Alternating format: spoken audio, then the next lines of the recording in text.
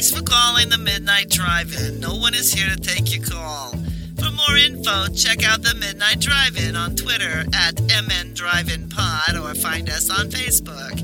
If you want to email us, send it to themidnightdrivein@gmail.com.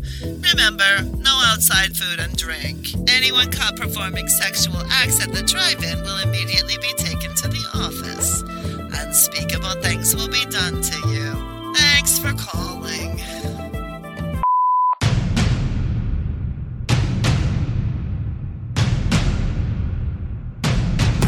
Drive away your worries and cares at this drive-in theater. That's why, to familiarize you with the movie rating symbols which will be used by this theater, we present the following guide for parents and young people. X, no one under 17 admitted. It's all right. I think it's funny whenever it's like cleverly done, but sometimes whenever they go like too far, like Turbo Kid, it just comes off as, yeah, everything's fine. We get it. We get that the 80s were fucking stupid. You know what else is fucking stupid? Today is also fucking stupid. It's just fucking stupid in different ways. I like Turbo Kid. Yeah, Turbo Kid's fine. We are not doing Turbo Kid in February. It's been decided. It's all on the list now. Oh, no. Did Doug plan a whole month? Is that what I'm hearing? I didn't plan a month. Apparently there's something called Fanuary that we do. I don't recall that being a thing. I believe we did it once. We did it once, but Jeff remembered and sent an email in, and therefore now we're doing it again.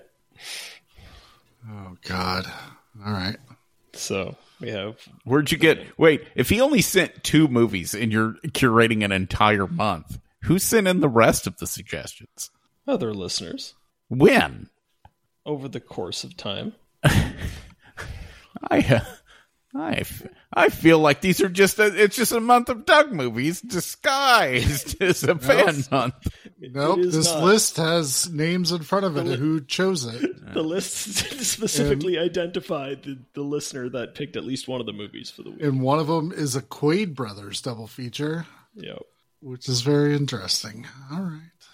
But that doesn't count as my pick. I still get to pick movies for next week because next week will be our last January episode. So you're picking essentially 5 weeks worth of movies, is what you're saying? No. The listeners are picking 4 weeks worth of movies, and I am picking 1. All right. Something about this feels not right to me.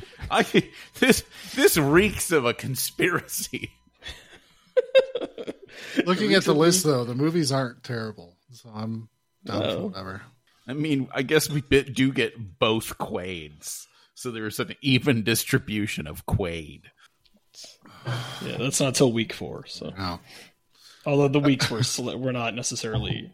It's more ensuring that we get to. I saw a meme that was like, showed Jack or Dennis Quaid's son Jack, who's on The Boys and stuff. Yeah. And it's like, I have a weird feeling that like Jack Quaid should be named Dennis Quaid and Dennis Quaid should be Jack Quaid just on how they look. And then at the end it said, but Randy Quaid has been named appropriately. I strangely agree with that meme. Poor fucking, I would love to know what horrible parasite destroyed Randy Quaid's brain. Oh my God. Yeah. I don't either. He was so fucking funny, and then now he's just a crazy person. Well, yeah, like something is obviously wrong with him, and he's that level of rich where when there's something wrong with you, they don't fix it. They just call it eccentric, and you're allowed to just be crazy. Well, but he isn't rich anymore, if I understand it correctly. Well, yeah, they let it go too far. It's not bringing is he still on Christmas vacation checks no more? I mean, is he still in hiding? Because for a while they were hiding, right? Yeah, they were. So I think he's going to be in a movie coming up. Not a very high budget movie, but a movie. Really? Somebody hired Randy Quaid. Let me look at his IMDb, see if I'm correct about that. Yeah, I don't know what film production, because I think that's what I thought. I saw it and I'm like, what film production would insure him to be in a movie? Oh, They'll put anybody in a movie. It's in a movie called The Christmas Letter. It's so weird. I was just going to his IMDb page, and when you realize like he's in some movie, like we're like shocked that The Christmas Letter would hire him, but his picture from Independence Day is what shows up when you go to IMDb. You're like, it feels like, you know. So it's Christmas Letter. It's got Chevy Chase, Rainey Quaid, Brian Doyle Murray, Jesus Christ, and a bunch of other people I've never heard of. When was this supposed to come out? Because it's not on IMDb. I don't know. It says in production, so. This is how I feel, and I can't back this up with any facts. Just I feel like maybe they made a Christmas movie and they will be watching scenes from Christmas Vacation in that movie. And they will have no choice but to credit the people who were in Christmas Vacation. So, every year, unemployed copywriter Joe Michaels reads his wealthy friend's annual over-the-top Christmas letter and feels like a loser. But this year's going to be different. That's all it says. Yeah. That movie's never getting made. Again, if it's not on IMDb by now, it's not really in production. So. It's on IMDb, though. You can click on it and go to it. But not if you go to Randy Quaid's IMDb and then click on his actor stuff, click on the Christmas letter, it goes to a page. I'm on it, and it's not showing up here. So I don't know how that can possibly be. But the last thing showing up here is something called Wait from 2018. Did you click the upcoming tab above it? There's an upcoming tab. Why did they fuck with IMDb, by the way? I don't know. I can see how to check if the movies are on Tubi, but I can't find it to see if there's upcoming. So, I don't know. Anyways.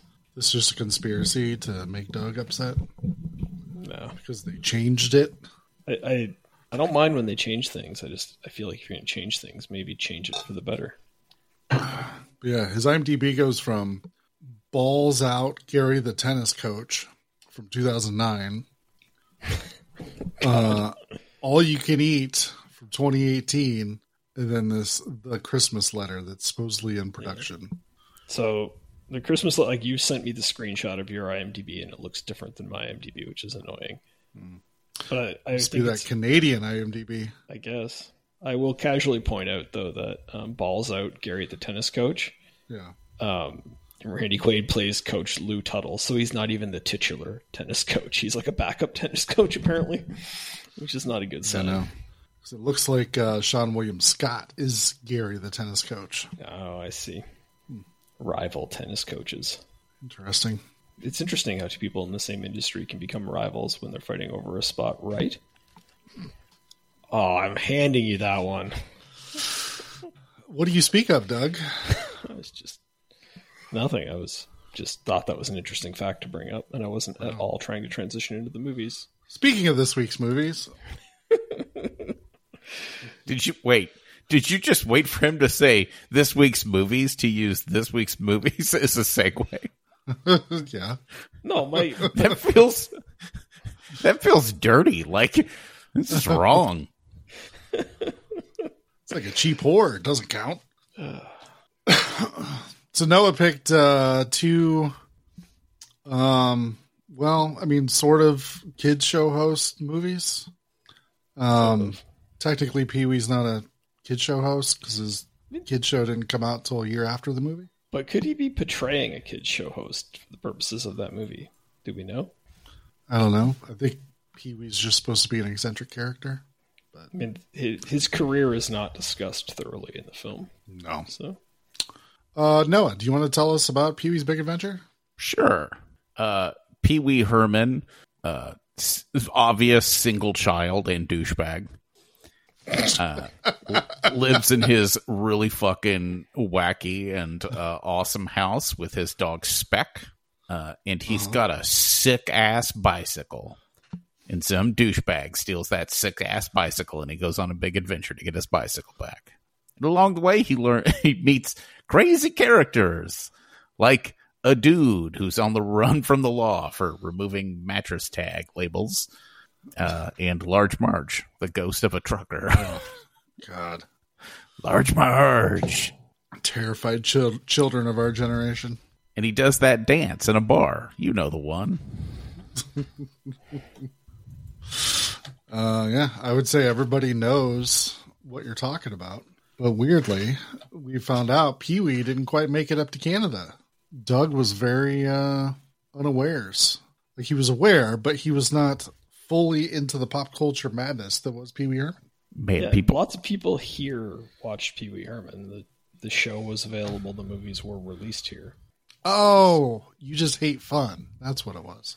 I hated fun at a younger age.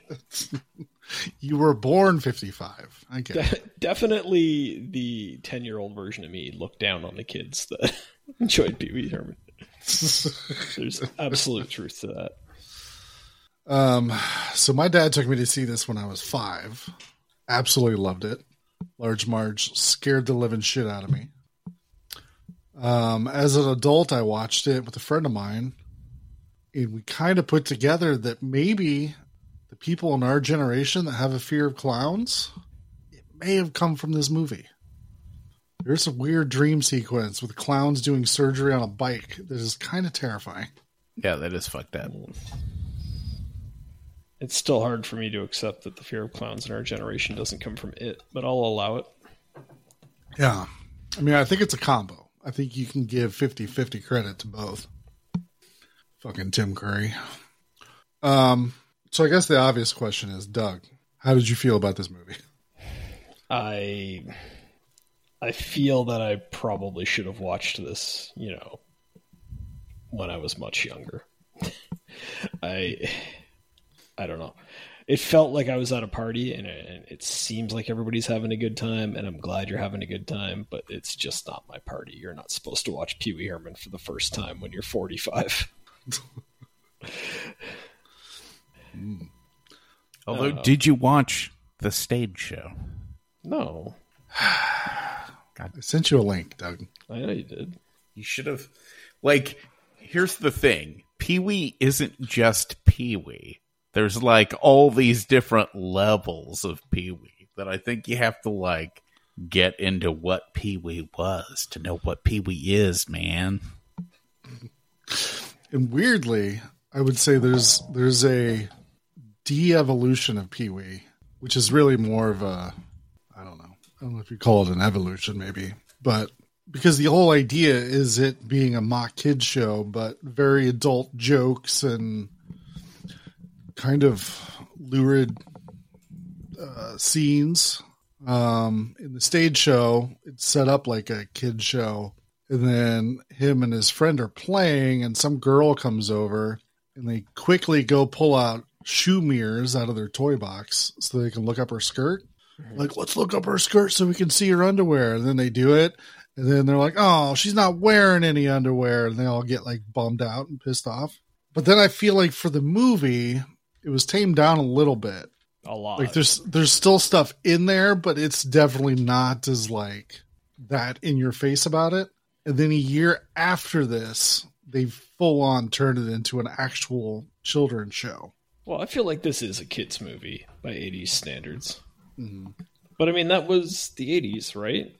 There was a RoboCop cartoon. Of course you're going to make a show about peeping Toms and do a kids movie. Why wouldn't you? But there also wasn't escaped convicts on the children's show that he was friends with and trying to come up with ways for him to escape jail. He wasn't committing other felonies on the show. Okay. So I feel like it got toned back even more. It became a children's show. If this is a movie and then you're going to do a TV show, back then TV shows were always a lot tamer, right? Yeah, for sure. So it's just interesting how it starts out parodying a children's show with adult content, lessons when it becomes a movie, and then full on turns and sort of into what it was parodying originally, but still bringing its own quirkiness, which made it its own special thing or whatever. Yeah. I mean, it's always been unique. I'll grant you that. Yeah. And it is sort of interesting. What you're saying is interesting on an intellectual level. Yeah. But not enough for me to go back and watch the more adult version of this or the more child-friendly version of this. Isn't there a shot in the stage show where he's like smoking opium with like Captain Carl or something? It gets real fucking weird. How did you feel about this being a Tim Burton movie? Well, okay, so one interesting point here is that I have often said that Batman 89 is heavily inspired by Batman 66. Mm-hmm. And considering they lifted stuff straight from Batman 66 and put it into this movie, I'm like, well, I think there's my proof, right? I think I feel a little bit like, even though Burton has never come out and said that I'm right, I think now I know for a fact that I am, which is interesting. It definitely has that Tim Burton surrealistic style to it. Mm. That style that was basically perfected with Beetlejuice. That he's kind of still working towards it here. Mm-hmm. It very much has the Tim Burton feel without sort of the goth paint job over top of it. Right. Like it's Tim Burton with less creative control. It's him being Tim Burton, but obviously being constrained and not being allowed to go as far as he wanted to, right? Because you get that like one flash with like Large Marge of like, okay, there's Tim Burton. That's what he wants to be doing, is when her face goes all monstery. Yeah. You're like, that's what Tim Burton wants to be doing. And as close as he can get is, this other ridiculous shit. But it's again, intellectually watching this and going, okay, so this is what Tim Burton had to do in order to get the creative control to go and do Beetlejuice, which then got him the commercial success to go and do Batman, which he then went back and used the same inspiration for Batman as he used in this. So it's interesting. Yeah, from what I heard, if I'm remembering correctly, I could be wrong. I believe it was Paul Rubens that like handpicked him to direct this movie. Yeah. Because he had made a couple short films. He had done like a live action version of Frankenweenie, which they then turned into an animated movie a couple years ago. And I think he did one called Vincent that was sort of about a young kid that was obsessed with Vincent Price or something. And I think that's the one that sort of impressed Paul Rubens and was like, yeah, we need to have this guy direct the movie. It is, if you go back, I haven't watched the Vincent one, but I've watched the original Frankenweenie, and it's like, yeah, you can see the talent shining through there, and you can tell that he's a guy with a vision, like an artist, right? Mm-hmm. And so you can understand, even if, like, at this point in time, I've been sick of Tim Burton movies for a long time, I can definitely appreciate the fact that he is doing his thing and doing what he wants to do and not trying to make the most commercial movie and things like that. Yeah. Noah, did you enjoy this on a rewatch? It's Pee-wee. I knew better, but I figured you should just say it out loud. I mean, there's a lot of things about this movie that I feel are great. I think Francis is an unappreciated villain. Like, he's just great because you had to make somebody who was actually more insufferable than Pee-wee himself. Yeah. Which is great. Did you spot Elvira, Doug? No. Cassandra Peterson. She's the woman at the biker bar. Oh, is she? When they're all going to beat him up or whatever, then he does the dance and everybody loves him. Yeah. Yeah, no. I remember this character. I just don't think I realized it was her while I was watching it. Yeah, that was later in the movie, and I wasn't really into it. So it's the most unrealistic thing in the entire movie. Why? That Cassandra Peterson is like, "Let me have him," and the guy doesn't go, "Fuck yeah." Yeah, it's that's a lot of fun. Dee Snider makes a cameo appearance as himself. Godzilla makes a cameo appearance. Yeah, Godzilla does. The bully from Monster Squad is in it. Oh yeah, Jason Harvey. Yeah. Francis, we should point out, is the guy from Leprechaun.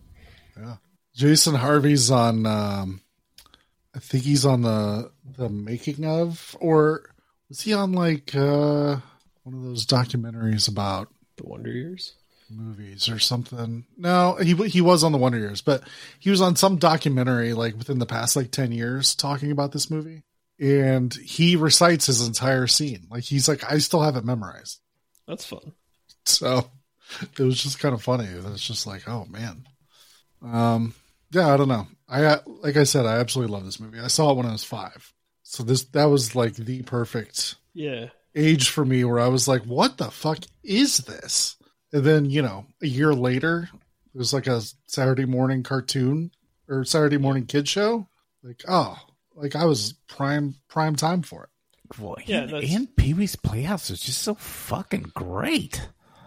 Yeah. It was like everything you wanted in a kid show. Mm-hmm. It's not what I wanted in a kid show. Sorry, we all weren't watching Masterpiece Theater, Doug. But I would watch the Rambo cartoon. I would watch that kind of thing. G.I. Joe. I wanted some killing in my cartoons. I felt like Pee-wee's Playhouse wasn't going to provide me with that. I've never seen an episode, so if people do get killed a lot by like that talking chair or whatever, let me know and I'll see it. No, but the King of Cartoons comes on every once in a while and they show a quick cartoon. Oh, yeah? And he's played by the same actor that played Blackula. Oh, that's fun. And then Lawrence Fishburne plays Cowboy Curtis. Yeah, fuck yeah, Cowboy Curtis. Seems like there was somebody else that was on the show a lot. I don't remember. I mean, there's a bunch of people. I mean, Phil Hartman was on the original stage show. Well, he has a writing credit on the movie. Do you have any scenes that you enjoyed, Doug? Even if you weren't into it as a whole? You got to think that hard about it, I guess not. Just fucking nothing, Doug. No, like really, no. It did. Again, it's not like it wasn't like I thought it was bad. It's like I'm like, okay, it's like it's well made, but it's just not well made for me. It's well made for other people to enjoy. Trying to think of scenes that like I laughed at. There must have been one. Again, like I got happy when actors I knew showed up, but that's not really anything. All right, we're just going to sit here until you think of something, Doug. So you better hurry. I'm trying to think of something and I can't. I didn't even enjoy the touching moments he had with what's her face, the waitress that wanted to go to France. No. I did. Let's talk about your big butt. I get that might be the joke that I liked the best. That's when he's like, I'm like, it was one of those ones where like as he's saying it, I'm like, so obviously the boyfriend can overhear this and get upset now and try to kill Pee-wee. I'm like, okay, that we know that's what's happening, and then it happens, and you're like, all right, predictable joke, but well executed.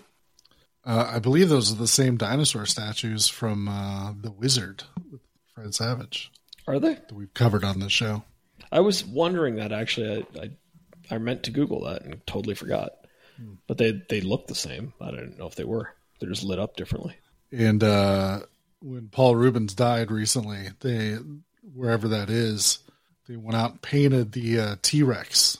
So it looked like he had a Pee-wee suit on. That's nice. I was actually just listening. So I was listening to like back podcasts that, I've had backed up for a real long time.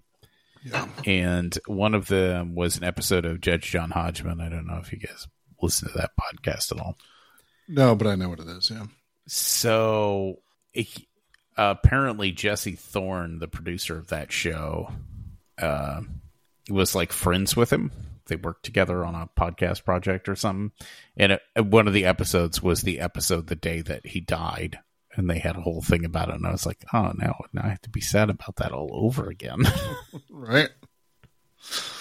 I was randomly scrolling through Facebook and I saw one of those like things where people talk about random shit.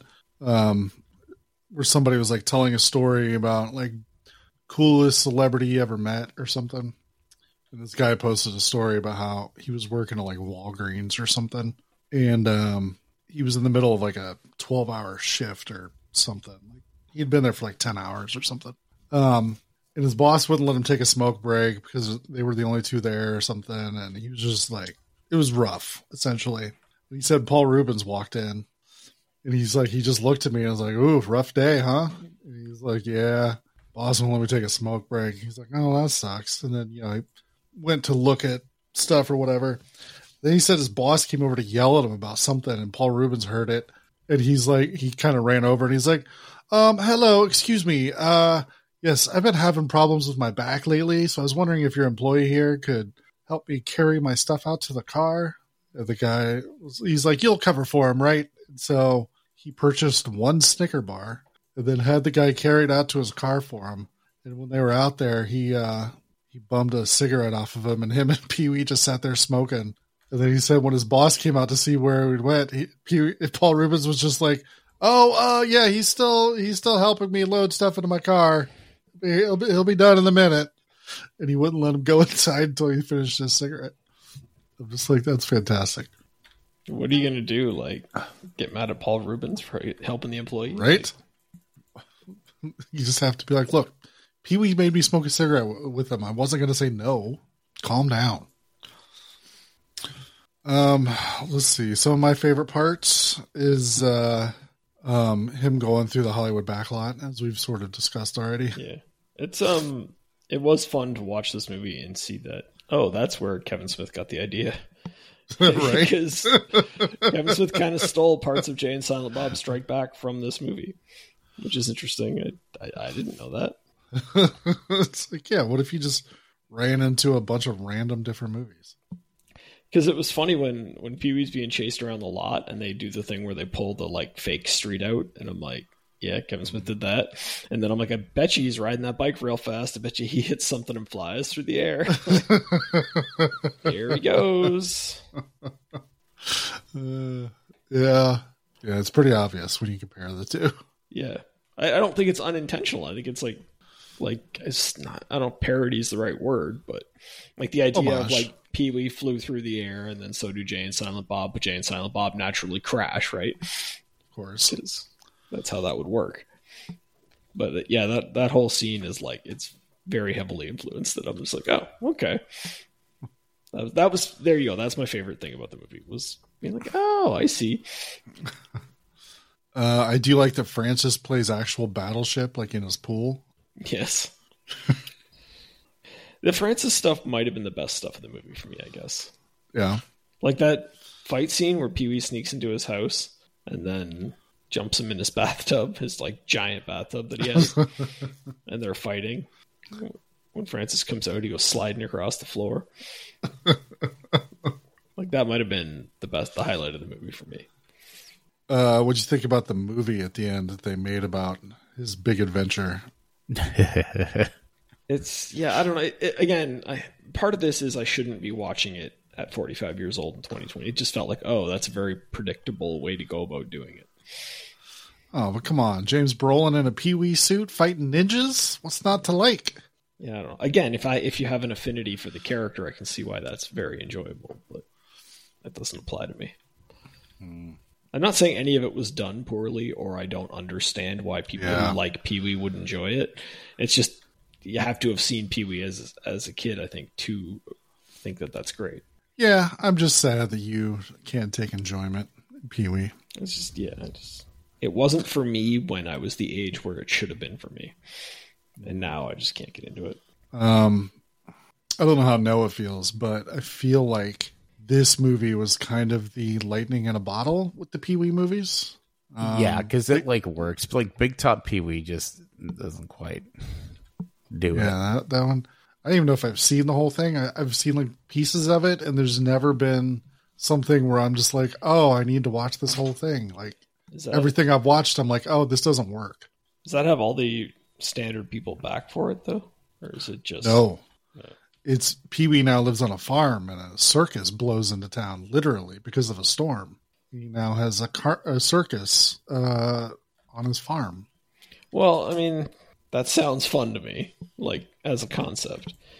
But yeah, you know, like when you lose Phil Hartman, he's no longer a writer. I'm just looking now, like I don't know who Randall Kleiser is, but again, this movie is well made. This the one we're talking about today, and you take Tim Burton out of it, I just don't know. Mm-hmm. I don't know what's left. You know what I mean? Like, yeah, and I think that's a fair assessment, because if you like, I didn't watch Pee-wee's Big Holiday. It's on Netflix. But I mean, I think Paul Rubens specifically said there's no continuity between all three of the movies on purpose. So the guy that directed Big Top Pee-wee directed Grease and the Blue Lagoon and Flight of the Navigator. So, okay. Yeah. So, I mean, he knows what he's doing, but it's just, for some reason, it just did not work. But I don't know that any of those movies they've a completely different aesthetic from this one, right? So obviously, why would you think he could make this type of movie? Yeah. Yeah. I feel like I said, I haven't seen the whole thing. From what I've seen, I feel like it's a much more serious movie, which is weird to say about a Pee Wee Herman movie, but I feel like diving into the more like surreal nature of stuff is the way to go, as we see in this movie. Yeah, like I think I wouldn't have tried to make another one of these without bringing Tim Burton back on board, because I think it's important to have that aesthetic. Yeah. If you don't have it, then I don't know. I don't know how to say it. Even though I'm not like the biggest fan of the aesthetic, I respect what he's doing, and I think it's consistent throughout the film, and it creates this world that's just absurdist enough that Pee-wee fits in it, despite the fact that most of the humans are playing relatively normal human characters. So I think if you were to... Anyone else can't do what Tim Burton does. Only Tim Burton can, right? So you can't have somebody else come in. What was it, 1991? That's when he got arrested for jerking off in a porn theater.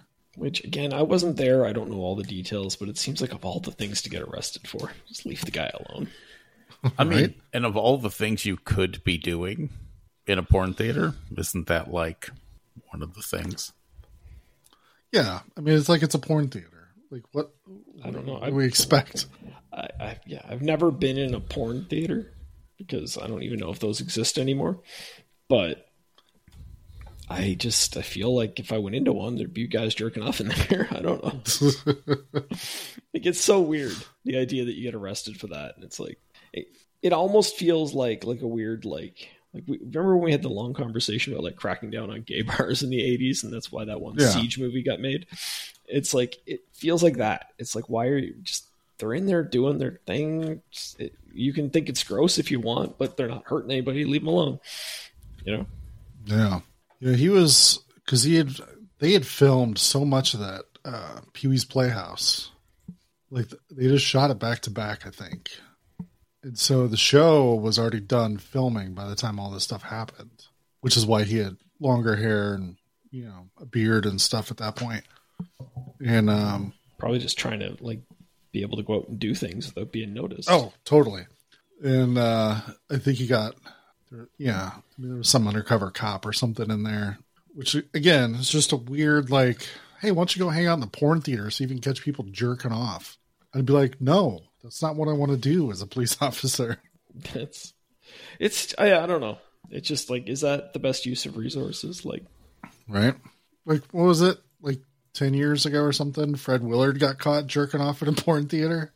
And everybody was just like, well, he's Fred Willard and it's a porn theater. I mean, sure. Yeah. You want him jerking and off? I think the bigger, let him go in there. I think the more bigger question was, there's still porn theaters you can go to? Did anybody tell Fred Willard you can just watch porn online now? Yeah. I feel like the kind of people who want to go to a theater to do it are, they want to go to the theater to do it. Sure. It's part of the experience for them. I don't know.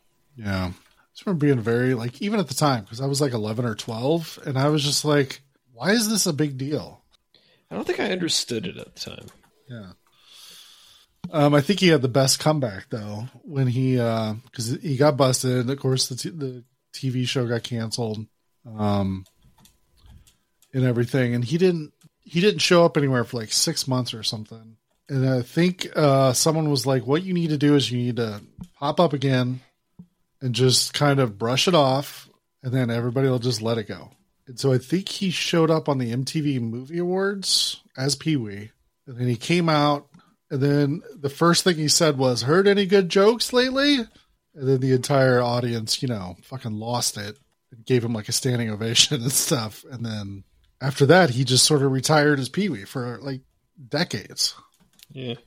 I wonder if did a bunch of other fun stuff. I wonder if the that was helpful to him in a certain way, where would Pee-wee have been one of those things that got really annoying, but because it was only around for a short period, people remember it very fondly, and he was able to then go back and make a couple other movies later on and stuff. Yeah, I'm sure that nostalgia was probably there. I remember seeing an interview with him. It was after Mystery Men came out. He was kind of getting some notoriety just as himself outside of the Pee-wee persona. Yeah. And he said, like, I was never, like, angry about the character. I just wanted to not be Pee-wee for a while. Yeah. And definitely at that time, specifically, a character that huge and so, like, entrenched in pop culture, it was impossible for that person to, like, do anything else. So I'm sure, like, that, even that scandal was probably a blessing in disguise, where it's like, oh, I got to stop being Pee-wee. I could do other stuff for a while. And then I could come back to it. And the people who, you know, were kids when I was doing it are now grown up, and they understand it wasn't like a big deal like a lot of news outlets tried to make it out to be. So, yeah, I'm sure it was fantastic for him to be able to put that in the closet for a while, go do a bunch of other shit. I think he, I don't even remember who the director was for the original Buffy movie, because I think they were one of the first people to hire him to do something outside of Pee-wee after the whole thing. And he said he was always grateful for that, because he got to be, you know, completely different than what he's used to. Yeah, because that was like 92, so very shortly after. Yeah. But I even remember when that came out, people being like, I can't believe Pee-wee Herman is in something else. Like, it was like a big deal. And I remember like watching it going, like, he's clearly not playing Pee-wee Herman. Like, you guys know what actors are, right? Like, it's... Yeah. So he obviously had a good time. He showed up as that character again on What We Do in the Shadows for like one episode, which is great. So, yeah, I don't know. If you haven't watched Pee-wee's Big Adventure in a while, go give it another watch. It's I bet you fantastic. if you liked it when you were a kid, you'll probably enjoy going back to it, is my theory. Yeah. Because I think it is a little bit more adult, despite the kid like aesthetic to it. Mm-hmm. So I think that it might be fun to go back and like watch it as a grown up if you haven't. But I don't know if I could possibly recommend it to anyone who didn't watch it as a kid. Yeah. All right. Well, Doug, do you want to tell us about Death to Smoochy? Death to Smoochy is a dark comedy about Robin Williams plays a famous kids show host who is... Man, there's a lot of plot to this movie. So he's convicted of like embezzlement for accepting bribes so that rich kids can get to be like on his show in the you know how like kids shows always have a group of kids that are hanging out with the host. So that which is this a real problem? Is this something that somebody would be like, well, we need to stop this? I feel like it's done as a joke, but there's just enough dialogue to imply that other things were going on in the background as well. And so there was this was kind of like the minimal crime. And then there was also like skimming corporate profits and money that was supposed to go to charity ending up in people's pockets and stuff like that going on. And I don't know that was well enough explained, but I think it's supposed to be implied. Agreed. But anyways, all that corruption makes him look bad, so he loses his time slot. And they go and they find this guy that plays Smoochy, and he's like this dinosaur character that performs at kids' shows and hospitals and shit. And he's like a real, like, pure, like, children's entertainer who just wants to spread good messages to them and stuff. So they're like, we'll give you this guy the spot because, like, no matter how much people look into him, he's, like, a good person, and they won't be able to, like, smear him. So we have I guess the driving plot of the movie is Robin Williams' character is constantly trying to sabotage the new guy, which is Ed Norton in a giant purple rhino costume. There's also an Irish mob character where he's like a semi-handicapped retired boxer turned restaurateur that really wants to be on the show. So the Irish mob is strong-arming Smoochy to let the guy be on the show. The Italian mob, I think, is who they're supposed to be, is involved in making money off of ice shows, and so they are posing as a charity to do that, and they are getting very upset because Smoochy doesn't want to run the ice show, and it all kind of culminates with them deciding they're gonna. So they go to kill Smoochy, but they accidentally kill the semi-handicapped retired boxer turned restaurateur. I hope you're all following this. I am. which leads to those guys stepping it up, and a little fight ensues right at the end when some third guy who's also a retired children's host is stepping in, and he's going to take Smoochy out. But the death of the boxer guy, amongst some other things, causes Robin Williams to have a change of heart and join Smoochy in the final battle of the children's talk show hosts, which is happening during an Ice Capades-like event. Yeah, I don't know. That's the movie. It's fucking weird. It's fucking weird, right? Like, it's hard to explain this movie about a guy who's like seeking revenge on the guy that took over his TV time slot by trying to convince everyone that the giant like Barney stand-in is actually a Nazi, and when that doesn't work, he like decides to have him killed by like a third like children's talk show host who's like even more down on his luck. It's all very strange. First time watch for me. Me too. Completely missed it when it originally hit theaters.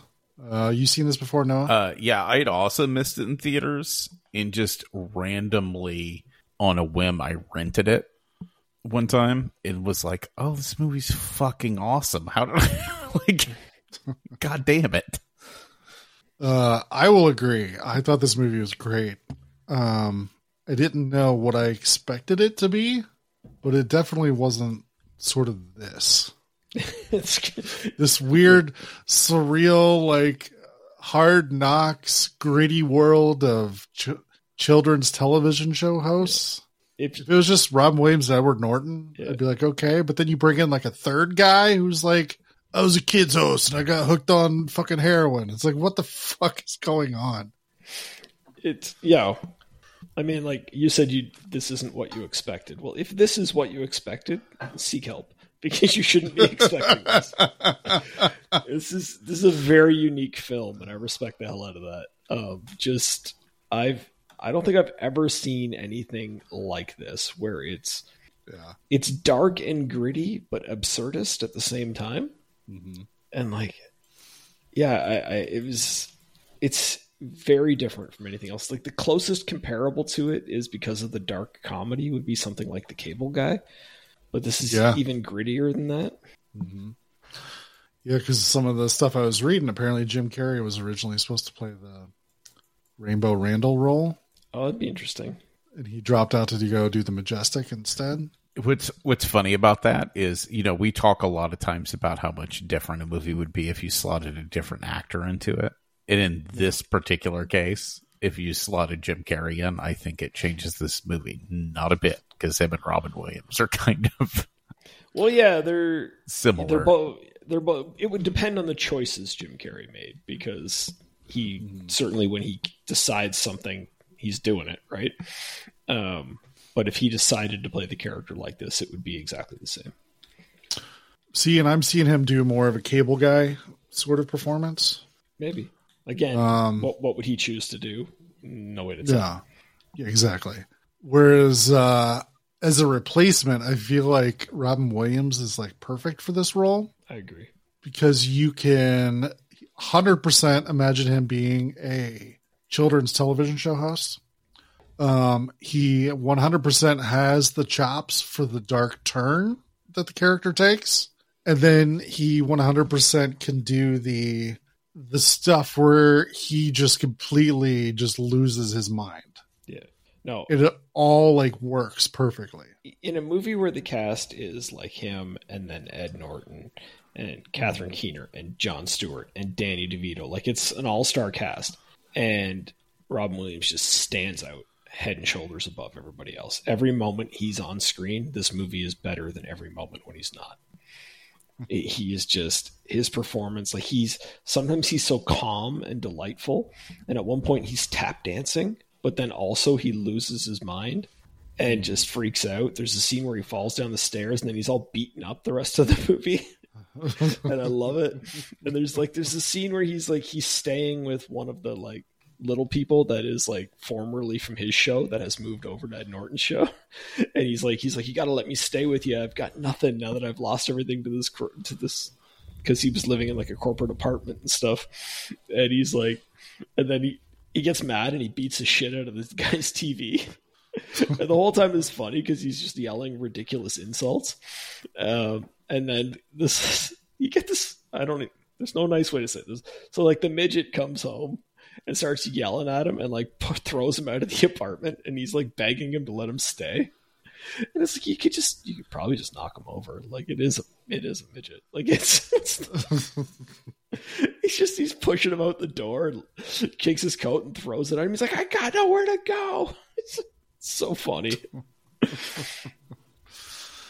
How just completely wholesome Edward Norton's character is. Oh my God. He is great. But then he has that weird moment where he starts getting super angry. Yeah.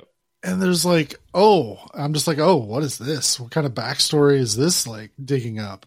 Well, there's foreshadowing. And we never really get like that super dark turn that we're maybe expecting. No, there's dialogue in it that all of his wholesomeness and all of this whole kids talk show host life that he's built for himself all stems from going to anger management classes. And I do think it's a missed opportunity in this movie, because we just talked about Primal Fear not that long ago. We know Ed Norton can change character on screen like that. There's a missed opportunity for them to kind of like gradually let that character out a little bit and then have him snap at some moment and then go back to being the calm character. I think there could be some real comedy there. But, yeah, because he almost gets to that place, and then the Irish mob people are like, no, don't do it. Don't ruin yourself over this. Yeah. Which maybe has a good, I don't know, story to it, maybe. Yeah, but I just wanted to see him lose it. So. Yeah, right? I just think the visual of him just finally losing it something to do. Because it's Ed Norton, too, you could imagine him, like, acting really tough and angry and mean, and, like, you're genuinely scared of him, but also he's in that rhino suit. And I want that. How fucking great is that rhino suit? It's perfect. It's really good. It is. It's really good. It is just like, I don't know how to say it. Like, you could imagine your kids forcing you to watch a show where that's how the people dressed, but also it's clearly meant to be laughed at the same time. Oh, sure. I mean, but it's that purple. Like it's completely modeled after Barney. Yep. Enough that, like, even though it's not a dinosaur and, you know, he has his head sticking out, which is different than how they perform that character, it's enough for you to go, oh, I know this. Yeah. And so you can buy into, like, everything that's happening.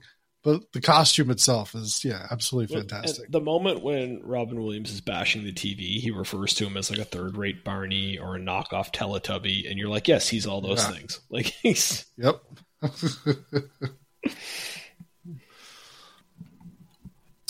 Really enjoyed Catherine Keener. Always, always. That's usually a given. Having worked in television, obviously it's not to this extreme, but there's definitely stuff that I see in this that I'm like, oh yeah. People just not giving a shit about, like, you know, how he's all like, no, it has to be about the message. And people are like, no, we need to sell toys. Yeah. Like, I definitely see that stuff all the time. And then, weirdly, like at the job I have now, which is at a PBS station, there are people who are complete like, oh, this is, you know, 100% PBS. I love PBS. This is the, you know, the company mission or whatever, you know, about, you know, making stuff that educates and improves and all this. And I'm just sitting over here like, look, I get paid every week. I give a shit about fucking station mission. But, you know, some of that's built into Edward Norton's character that is, you know, like I said, I sort of have to deal with on a daily basis. Well, but yeah, and they walk that line perfectly in this movie too, though, where like every time he's like, look, we represent wholesomeness. So if we're going to sell it, like a kid's cereal, it shouldn't be sugary because it should be something that's good for them. And you're like, he's 100% right. There's no denying that he is the good guy in this conversation. Also, if I was at that board table and he said that, I'd be like, shut the fuck up. Like, you're so annoying. And you know that deep down we're a big corporation that's just here to make money. Like, just fucking stop. You know what I mean? It's like, it's that fine line of like even when you're right, you can still be annoying about it. So he's perfect in it. Like, how about we do the sugary cereal, and then you could do some PSAs about how good it is to eat vegetables. How about that? Yeah. Trade it off. It is funny that because this movie's from 2002, they're like he wants soy dogs instead of hot dogs, and he wants gluten-free buns and all that, and that's like a joke in 2002. And now you're like, I don't know, if I go to the local gas station and go to the little roller thing, there's probably soy dogs on it, like beside the hot dogs. Do we feel the boxer character could be done today? Well, you could. The way they did it? I think maybe you would need to do it less, if that makes sense. I feel like it would be harder to get away with the cheesy Irish and Italian accents than it would be to get away with that character. Apparently Henry Rollins auditioned for that role. Oh my God. Oh, really? Yeah. Oh, see, that would have been great too. There was one of the random Irish guys has the best line in the entire movie. And that's that after he's killed, they say, "Oh, we're going to find him. We're going to cut his balls off and shove them up his ass." And Ed Norton's character goes, oh, no, I don't think you should do that. You should just let the police handle it. And that Irish guy goes, "No, they won't do the balls and the ass stuff." It's against procedure. Procedure, yeah. I do like the look Ed Norton gives into the camera every time somebody suggests something like that. Like, there's the moment when he's with Danny DeVito, who's like his agent, and DeVito's like, "Look, if you negotiate right, you get the power, you get yourself into the executive producer position, then you can do whatever you want. You could put a dildo on your forehead and go host the show, and there's nothing anybody can do about it." And he's just like, "Well, I haven't had that idea specifically, but I think I understand what you're saying."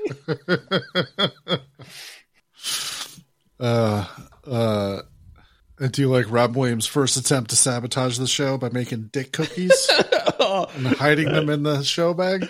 That moment, man. So like Ed Norton pulls the dick cookie out on TV and all the kids are around and he's like, "Look what it is, kids. And it's clearly a dick." And he's like, "A rocket ship, yay." And they're all like playing along and you can see it, like they shows like the behind the scenes and everybody's like, like, you know what I mean? Like, thank God he figured out how to avoid catastrophe. That Robin Williams just comes running out. "It's not a rocket ship, it's a cock." And all this, "It's a cock, it's a penis, it's a wang." And he's just like yelling all these different things. And there's all these kids there and they all start laughing. Really well executed moment. Probably the best moment in the entire film, to be honest.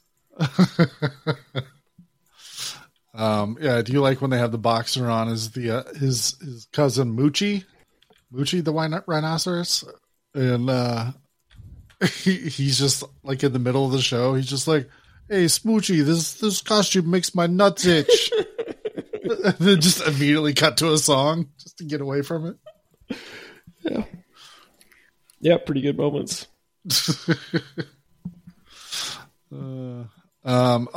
One thing we haven't talked about was not on my bingo card for this movie, but tricking Smoochy into performing at a Nazi rally. Oh my God.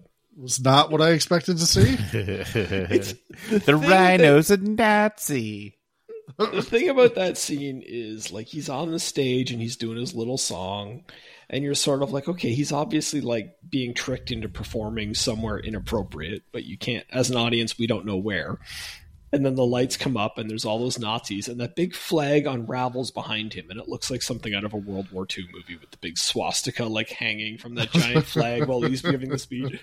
But the idea that you A, pulled this off, and then B, the whole world just believes that this beloved children's character is performing in costume at a Nazi rally. Like, and everybody just goes with it. And he's like, no, I was tricked. And everyone's like, no, we think you're just really a Nazi who dresses up as a rhino and goes to the rallies. Well, then the fucked up thing is, so he gets his name cleared after Rainbow Randall admits it to Catherine Keener's character. Yeah. And so he gets his name cleared. Everybody's holding like, we're sorry, Smoochy. And he gets his show back and all this stuff. But then later, when they're doing the Ice Capade show, and they completely do that scene in the Ice Capade show. So yet another giant banner of a swastika drops from the ceiling, and children carrying swastika flags are chasing him across the ice. And I'm like, what the fuck? Little people dressed in Rhinette costumes, dressed as Nazis, chasing him in a circle. Just like, what is happening? I know it's sort of like the whole thing is playing out the life of Smoochy so far, but it's just like, really? Like, this is in the children's Ice Capade show that you're put together? Good Lord. It's so funny. What about at the end when, okay, so then, like, it's all the big happy ending. And so the Catherine Keener character and the Ed Norton character are now together, and Robin Williams has, like, teamed up with him, and he's going to be a good guy again.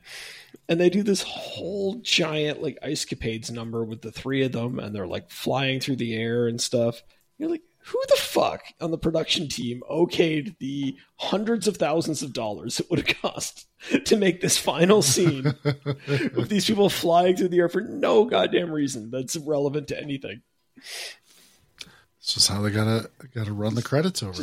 Just watching that happen and knowing in my head how much studio money went into that moment so that these people could just have their fun made me happy.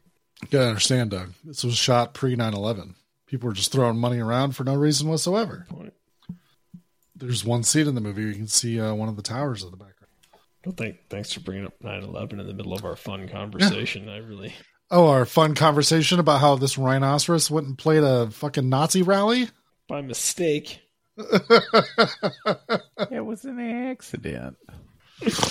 Good old Jon Stewart. I'm always happy to see Jon Stewart popping up and stuff. He's doing that funny accent in this too. I've never seen him do an accent before, and I enjoyed it. Buggy, I thought you cleaned up. Yeah, I cleaned up all the poppies in Asia.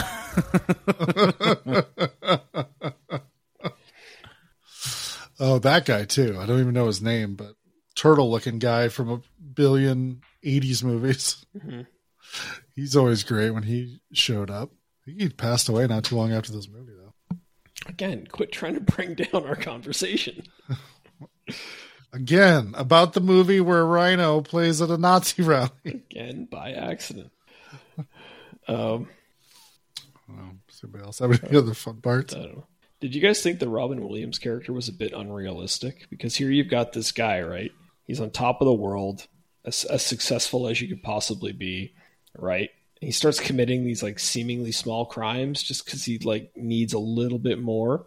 And then as soon as he faces like any kind of consequences, he just starts whining and crying like he's the victim and immediately just starts attacking the guy who took over his time slot. Like, what did that guy even do to you? Nothing really, right? And he keeps trying to make that guy out like he's the bad guy. And that guy's just doing his job. He's pretty unremarkable. He probably wouldn't be that interesting if you didn't keep drawing attention to him. And you're like, why would you behave like that way? That's insane. And also, why is it a parallel for how the world works now? That was frustrating to me. like he's playing Trump. He's not doing it on purpose because it's 20 years early, but he's doing it. I mean, that's fair. It was weird. It stuck out to me. I don't know. Hey, Jonesy, my favorite parts. Tell him the one about the dude who gets his fucking head chopped off with an axe.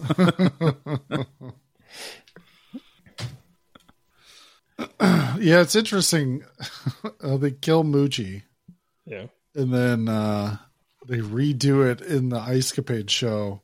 And then it becomes about this rhino going to heaven and stuff. And I'm just like, This thing is for children. There was just Nazis on the ice, and now we're talking about a rhinoceros dying and going to heaven. Yeah. That's all correct. I don't know. It's such a weird movie. It is interesting in just how it plays, like the cutthroat business of being a children's host. Yeah. The whole funny scene when you find out that Catherine Keener's character has been dating all these different children's hosts over the course of her life. She's a kids host groupie. Such a funny idea. You slept with Buggy Ding Dong? I don't know. What other great parts are there? There are other good, really funny moments, though. I did enjoy the boxer, Smoochy, whatever, running around just banging a bell at that restaurant, a cowbell. The lady's like, "You got to find something else to do. I just can't. I can't deal with this cowbell anymore." That's how he became Smoochy. I also enjoyed when they killed Smoochy, and then the mobsters have to go back to their mob boss, and he's like, "You killed the wrong rhino," and they're like, "How the fuck were we supposed to know? You said go kill the rhino. We killed the rhino," and he's like, "One of them is fuchsia, and one of them is magenta or whatever, because of the different colors." Yeah, what's that guy's name? Harvey Firestein. I was going to say we should talk about Harvey Firestein in this movie because he's pretty fantastic. Yeah, he is. And it seems perfect in a world of children's show hosts that a guy who's very well known for doing Broadway shows is sort of one of the main villains of the show. Yeah, it was running this children's charity scam or whatever. I want the ice shows. I want it all. Just that moment where the Dandy Video Care is they're the worst of all the charities when it comes to shaking people down for profits. And isn't the Parade of Hope a real charity? Do you think they were real fucking pissed off about this movie? Wait, are they really a real charity? I swear to God they are. It never occurred to me that they would be. Now I want them to be. I loved it. Yeah, I know they were. Not that I could see. They show up on Villains Wiki as the first response, so I'm assuming that's a reference to this. I just see it in response to. There is something called the Parade of Hope in somewhere in New Jersey. It looks like, but I think it's not a major thing. Yeah. Anyways. But I'm sure it's a stand-in for a billion other children's charities. I mean, they picked that because it sounds enough like a real charity that you'd believe it.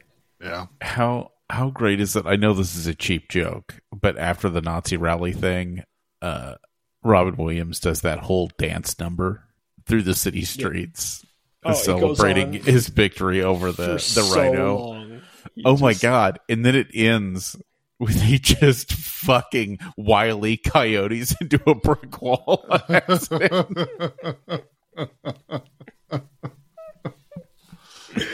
Oh, yeah. Yep. Oh, great. I don't know. Anything else about Death to Smoochy? I don't know. Every second of this movie is great. I know this is an underwatched one and people should really see it. Very much so. I will say, as much as I enjoyed it, it is a bit long. And I don't know. Yeah, it's an hour 50. Yeah, and in the middle, it does all the individual scenes are good. I don't have any scenes that I had problems with, but it started to feel like the plot was dragging in the middle. Nothing that was happening was really advancing the story. So I think it could have been streamlined a bit. I don't know exactly what you would cut in order to do that, but that's why I'm not an editor. I just sit here and complain about things. But yeah, it probably this movie would be much more widely well received if it were an hour 30 instead of an hour 50. Yeah. But I believe I read Roger Ebert called it the worst movie of 2002. Really? Which I don't think is correct because I had a pretty good time with it. I'm sure there's something worse. I personally think that Roger Ebert and Roper were fucking idiots. They were right about a lot of stuff. They were wrong from time to time. I mean, they also, if I remember correctly, was it? I think it was Roger Ebert who basically said that Night of the Living Dead was one of the worst movies ever made. That doesn't seem right. Yeah, I also read somewhere in an interview, Danny DeVito talked about like an interview from like last year or something that this is definitely one of those movies that sort of bombed at the box office, but people have sort of found on home video. Yeah. And he thinks like, you know, as time goes on, it'll get an even bigger following. I do find it interesting when I looked it up to see if there was like a special edition, like physical release or something. There's like nothing. Just kind of just a regular. I don't even think it's on Blu-ray. I think it's only on DVD, maybe. It seems like a movie that would be perfect for like, 22 years later, like sort of retrospective on it. I'd be interested to hear Danny DeVito and Edward Norton and all them sort of talk about this movie. Yeah, I think it's interesting because I can definitely understand why this movie wouldn't appeal to a mainstream audience, but you'd think it would have that kind of cult classic type status by now. And I think it probably does have a fan base. It's just maybe not as vocal because, like, you know, the people who are vocal don't watch dark comedies. Thanks for calling the Midnight Drive-In. No one is here to take your call. For more info, check out the Midnight Drive-In on Twitter at MNDriveInPod or find us on Facebook. If you want to email us, send it to themidnightdrivein@gmail.com. Remember, no outside food and drink. Anyone caught performing sexual acts at the drive-in will immediately be taken to the office. Unspeakable things will be done to you. Thanks for calling. All right, before we get into what else we watched, we actually have a couple pieces of feedback. Strange. Andy, who only replies to stuff on the Geek Nerdery website, which hardly ever gets checked. I thought it was set up to automatically notify us when It was. This was sent on the 17th. Okay, so like a week ago. yeah, we're checking things on time. Yeah.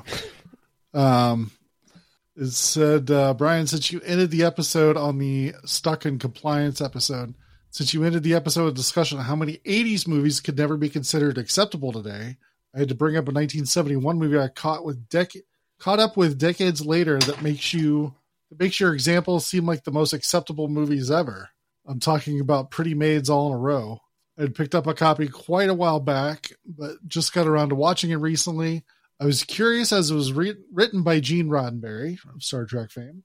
It stars Rock Hudson, Angie Dickinson, Telly Savalas, featuring Roddy McDowall, James Doohan, Keenan Wynn, and was directed by Roger Vadim. Vadim? I've never actually heard the name out loud before. Doesn't matter. But the basic plot outline is a male student is getting regular erections in school due to all the hot girls in extremely short miniskirts. So coach/guiding counselor Hudson convinces hot teacher Dickinson to have the student come to her home to get over this, parentheses, which leads to her sleeping with the student. Meanwhile, Hudson is having affairs with a number of students and staff, but then murdering them because they're too in love with him, and that's a threat to his marriage.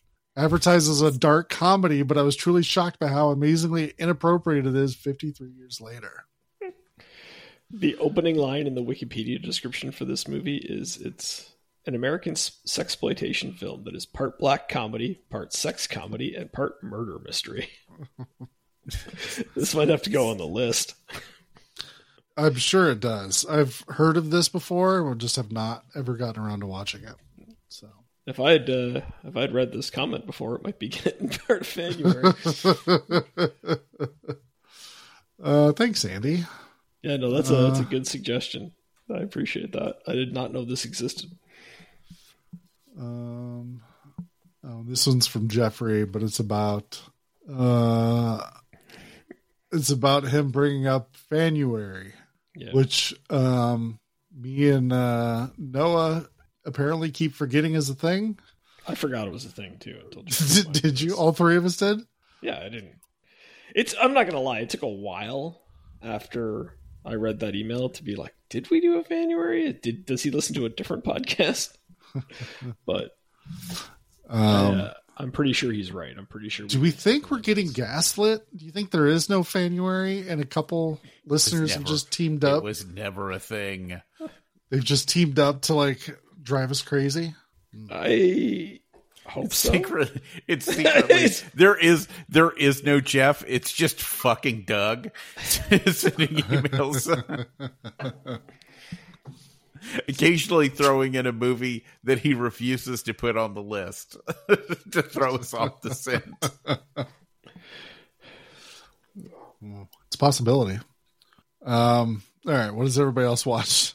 Can we just hovered on? It's a possibility that Doug made up a person, pretended that person listened to the podcast, and then sent in feedback on the rehab. Yeah. We'll leave it at it's a possibility. Nobody checked with Doug on that. Nope. I'm just assuming it's true. Yeah, I was going to say, I haven't watched much. Been watching the next season of Gilded Age, which is basically Downton Abbey in America. That's all right. They're crabby. I did finally watch John Wick 3, which is Parabellum. Is that right? It's got those dogs in it. Right. And, well, it's weird because I've been meaning to watch the fourth one, but I was like, okay, I missed the third one. I suppose I have to, make some attempt to catch back up. And finally it popped up on Netflix. It was good. It was way better than the fucking second one. Because that's kind of why I quit watching them. Because I think the second one's garbage. I don't remember the second one, but I don't remember hating it. So... It's not terrible. It just doesn't. Like the thing that made John Wick so good was that it kind of had this like kinetic energy to the movie, and the second one just didn't fucking have that. I feel like the second one added more plot, and I was like, "That's not what this is. Why are you doing that?" Well, see, but the third one adds plot too, but it's in such small doses, and it's all done through the action scenes. Yeah. Which is way more tolerable. Also, the third one is insane because it's basically one long fight scene with a couple breaks in it. Yeah. But yeah, so now I'm excited to watch the last one. Well, you can watch 4. Don't say the last one because we're not 100% sure it's going to be the last one yet. But then also the spinoff Ballerina comes out this year. Oh, yeah. Isn't there like a TV show that's a spinoff too? They did one called The Continental. It's 3 episodes, but each episode's like an hour and a half. And it's set movies. It's set in the 70s, about the hotel. And I think it's I haven't watched it yet, but I think it's the younger version of Ian McShane's character. I don't remember his name. Sort of how he came into power and got control of the hotel. All right. I've heard some people say it's good. I've heard other people say it's not great. Ian McShane literally just in the past week or so said it was just a cash grab because he wasn't really involved with it. So I don't know. I just like watching John Wick kill people. Agreed. I think that's why I like the first. I think the first one's still the best one. I just like sort of the simple plot of it, which is kill his dog, hitman gets mad, kills everybody. Like that's good enough for me. I was going to say the third one did some of the. So one of the things I liked about the first one is there's like several moments of violence that you're like, oh yeah, okay, I get why that happened. You know what I mean? Mm-hmm. Kind of the double tap kind of stuff where he takes somebody out and then makes sure they're dead. Yeah. And in this one, there's a couple fight scenes where he does a random thing and you're like, oh my God, that's weirdly, it's like fake, but realistic in a weird way. So he stabs a guy like with a kitchen knife in the head and only the tip goes through the guy's skull. So he has to like pound on his hand to like get the knife to go all the way into the guy's head. That's fun. Yeah. I love seeing Keanu in these movies. I need to rewatch from the beginning, maybe. But yeah, that's it. That's all I got. What'd you watch, Doug? I also don't have much. The only movie I watched was Society of the Snow, which is the third retelling of the story of the famous plane crash in the Andes where they had to resort to cannibalism. Yeah. I guess, I don't need to go through the plot. It's the third retelling of a true story. But plane crashes, they have to eat people to stay alive. Eventually they hike out and get rescued. It's a good movie. It's well made. It's very intense. They do a good job of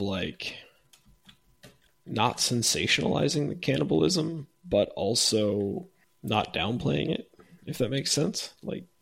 It's made to feel like there are, instead of just a big moment where they resort to cannibalism, there are scenes of people discussing whether it's acceptable or not.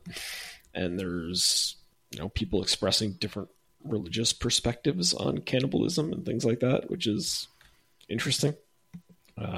They definitely do a good job of portraying certain scenes where people try to leave the area and get caught up in the snow and stuff and have trouble dealing with that. So that's something.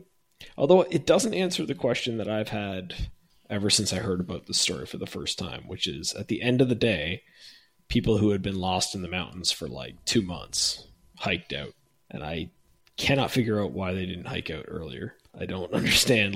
If 60 days into starving to death, you can hike out, then you'd think, being that some of them were professional athletes, they would have been able to just leave on the first day. And probably they wouldn't have had to eat people.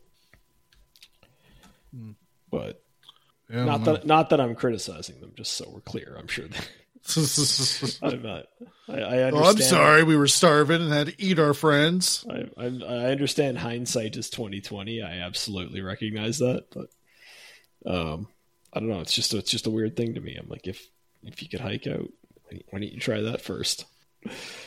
Yeah, it's a good movie. It's the same story that you've heard before.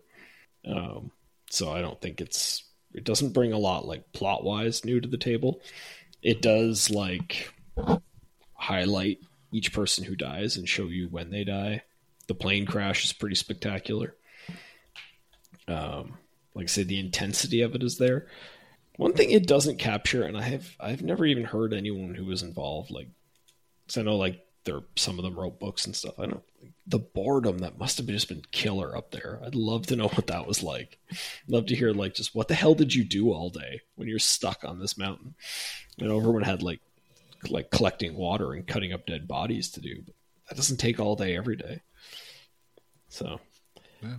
But yeah, if you're interested in that story, it's probably the best version of that story to watch. It's Alive based on my memory, is a very 90s movie with, pretty people who refuse to dress differently than they did in their day-to-day life for the purposes of this movie and stuff like that. 2.5 hours long though, which is a lot for this story, but it didn't feel excessively long. Seems long. Yeah. But that's all I got. I don't know. That's it? Yeah. I watched a couple things. Last week, theater near me was showing a screening of Reservoir Dogs. Oh. So went and watched that on the big screen. It's Reservoir Dogs. So it's always good. I told my friend afterwards, he had seen it before. This was one of the few he had seen. But I was just like, is there anybody cooler than mid-1990s Michael Madsen? I don't feel like there is. It's pretty cool. That little dance he does when he's cutting the guy's ear off and shit. Yeah. It's it makes torture look so cool that you just want to torture somebody.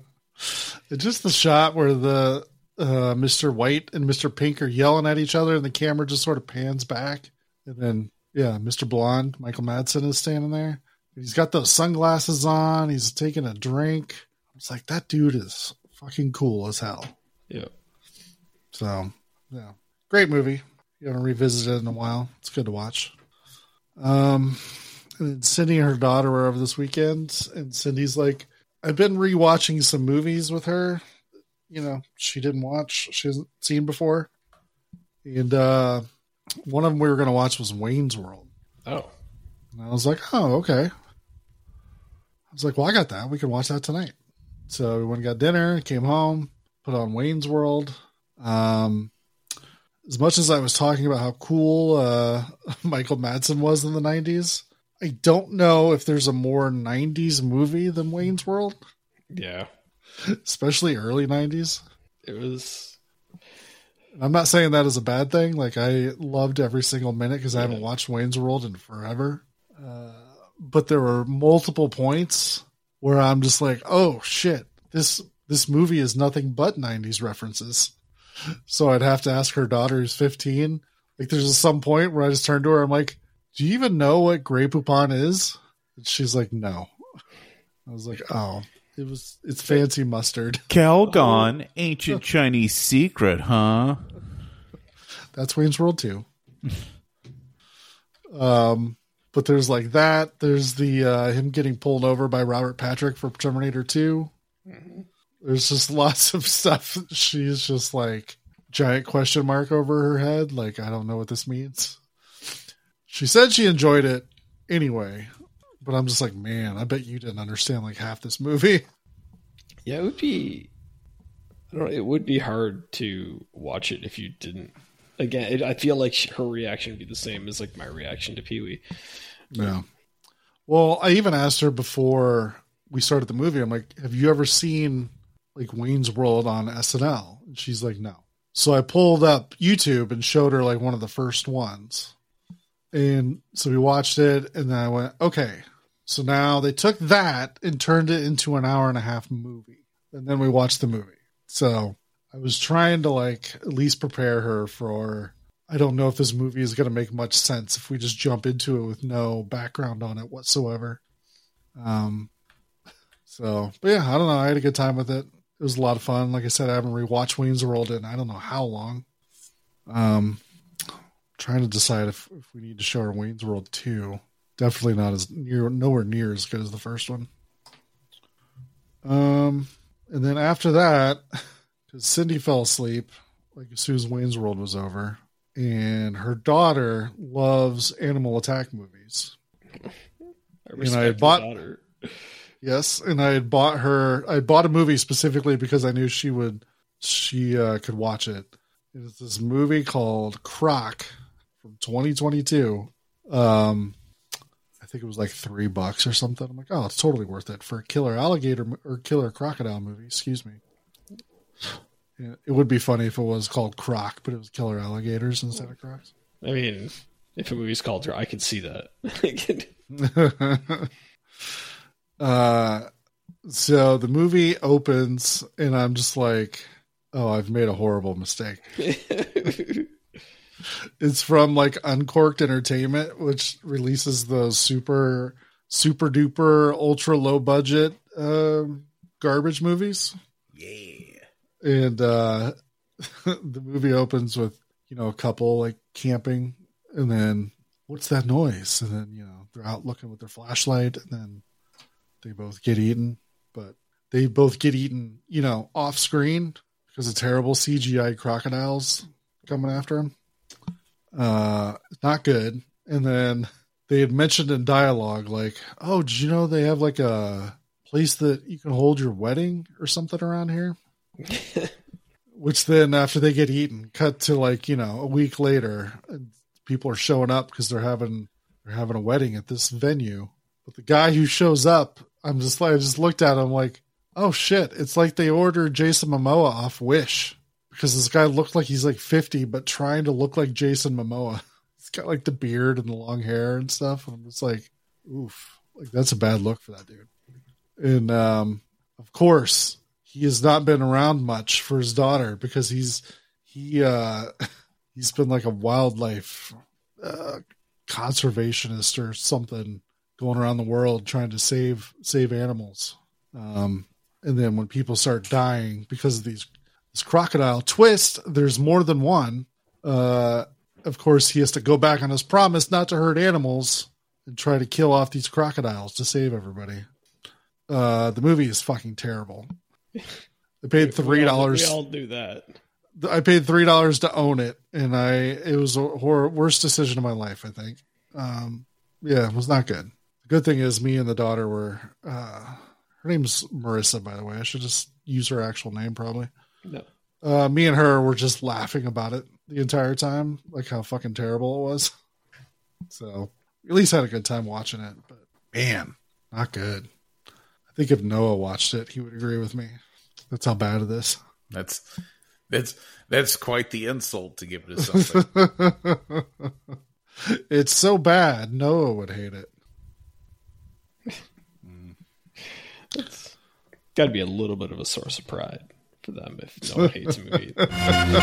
Here's a brief glimpse of some of the truly fine pictures we've scheduled in the near future. All right, Doug, you're up for picking movies next week. What are we watching? We're watching. I think we're gonna go and watch Salem's Lot and follow it up with A Return to Salem's Lot, which I believe is a sequel. I hope it is. That's why they got put on the list again. Sequel in just about name only. Okay, well, but it's directed by Larry Cohen. So really, yeah, I did not know that. I'm going in relatively blind to these two. I've never. You've never seen the original Salem's Lot? No. Well, that's a Tobe Hooper TV movie. Yes, it is. That I've been meaning to watch for it's one of those ones that's been on my to watch list since I was like, I should rent the VHS of that and watch it. And I still haven't gotten around to it, so put it on the list. Yeah. Yeah, we'll get into it. I have some problems with it, but there are other parts of it that are creepy as fuck. So yep. I'm sure, given that it's like a 70s TV movie directed by Tobe Hooper, it's going to have issues. But I've heard good things about it, so. Yeah. Yeah, buddy. I took a second to breathe, and he decided we need to fill up this dead air. Poor buddy. Yeah, he went to the vet today. So, yeah. Does that count as our banter to finish up the show? Is that what it should be? Just the cat meowing into the microphone? I don't know, it's better than what we usually come up with. Please remember to replace the speaker on the post when you leave the theater.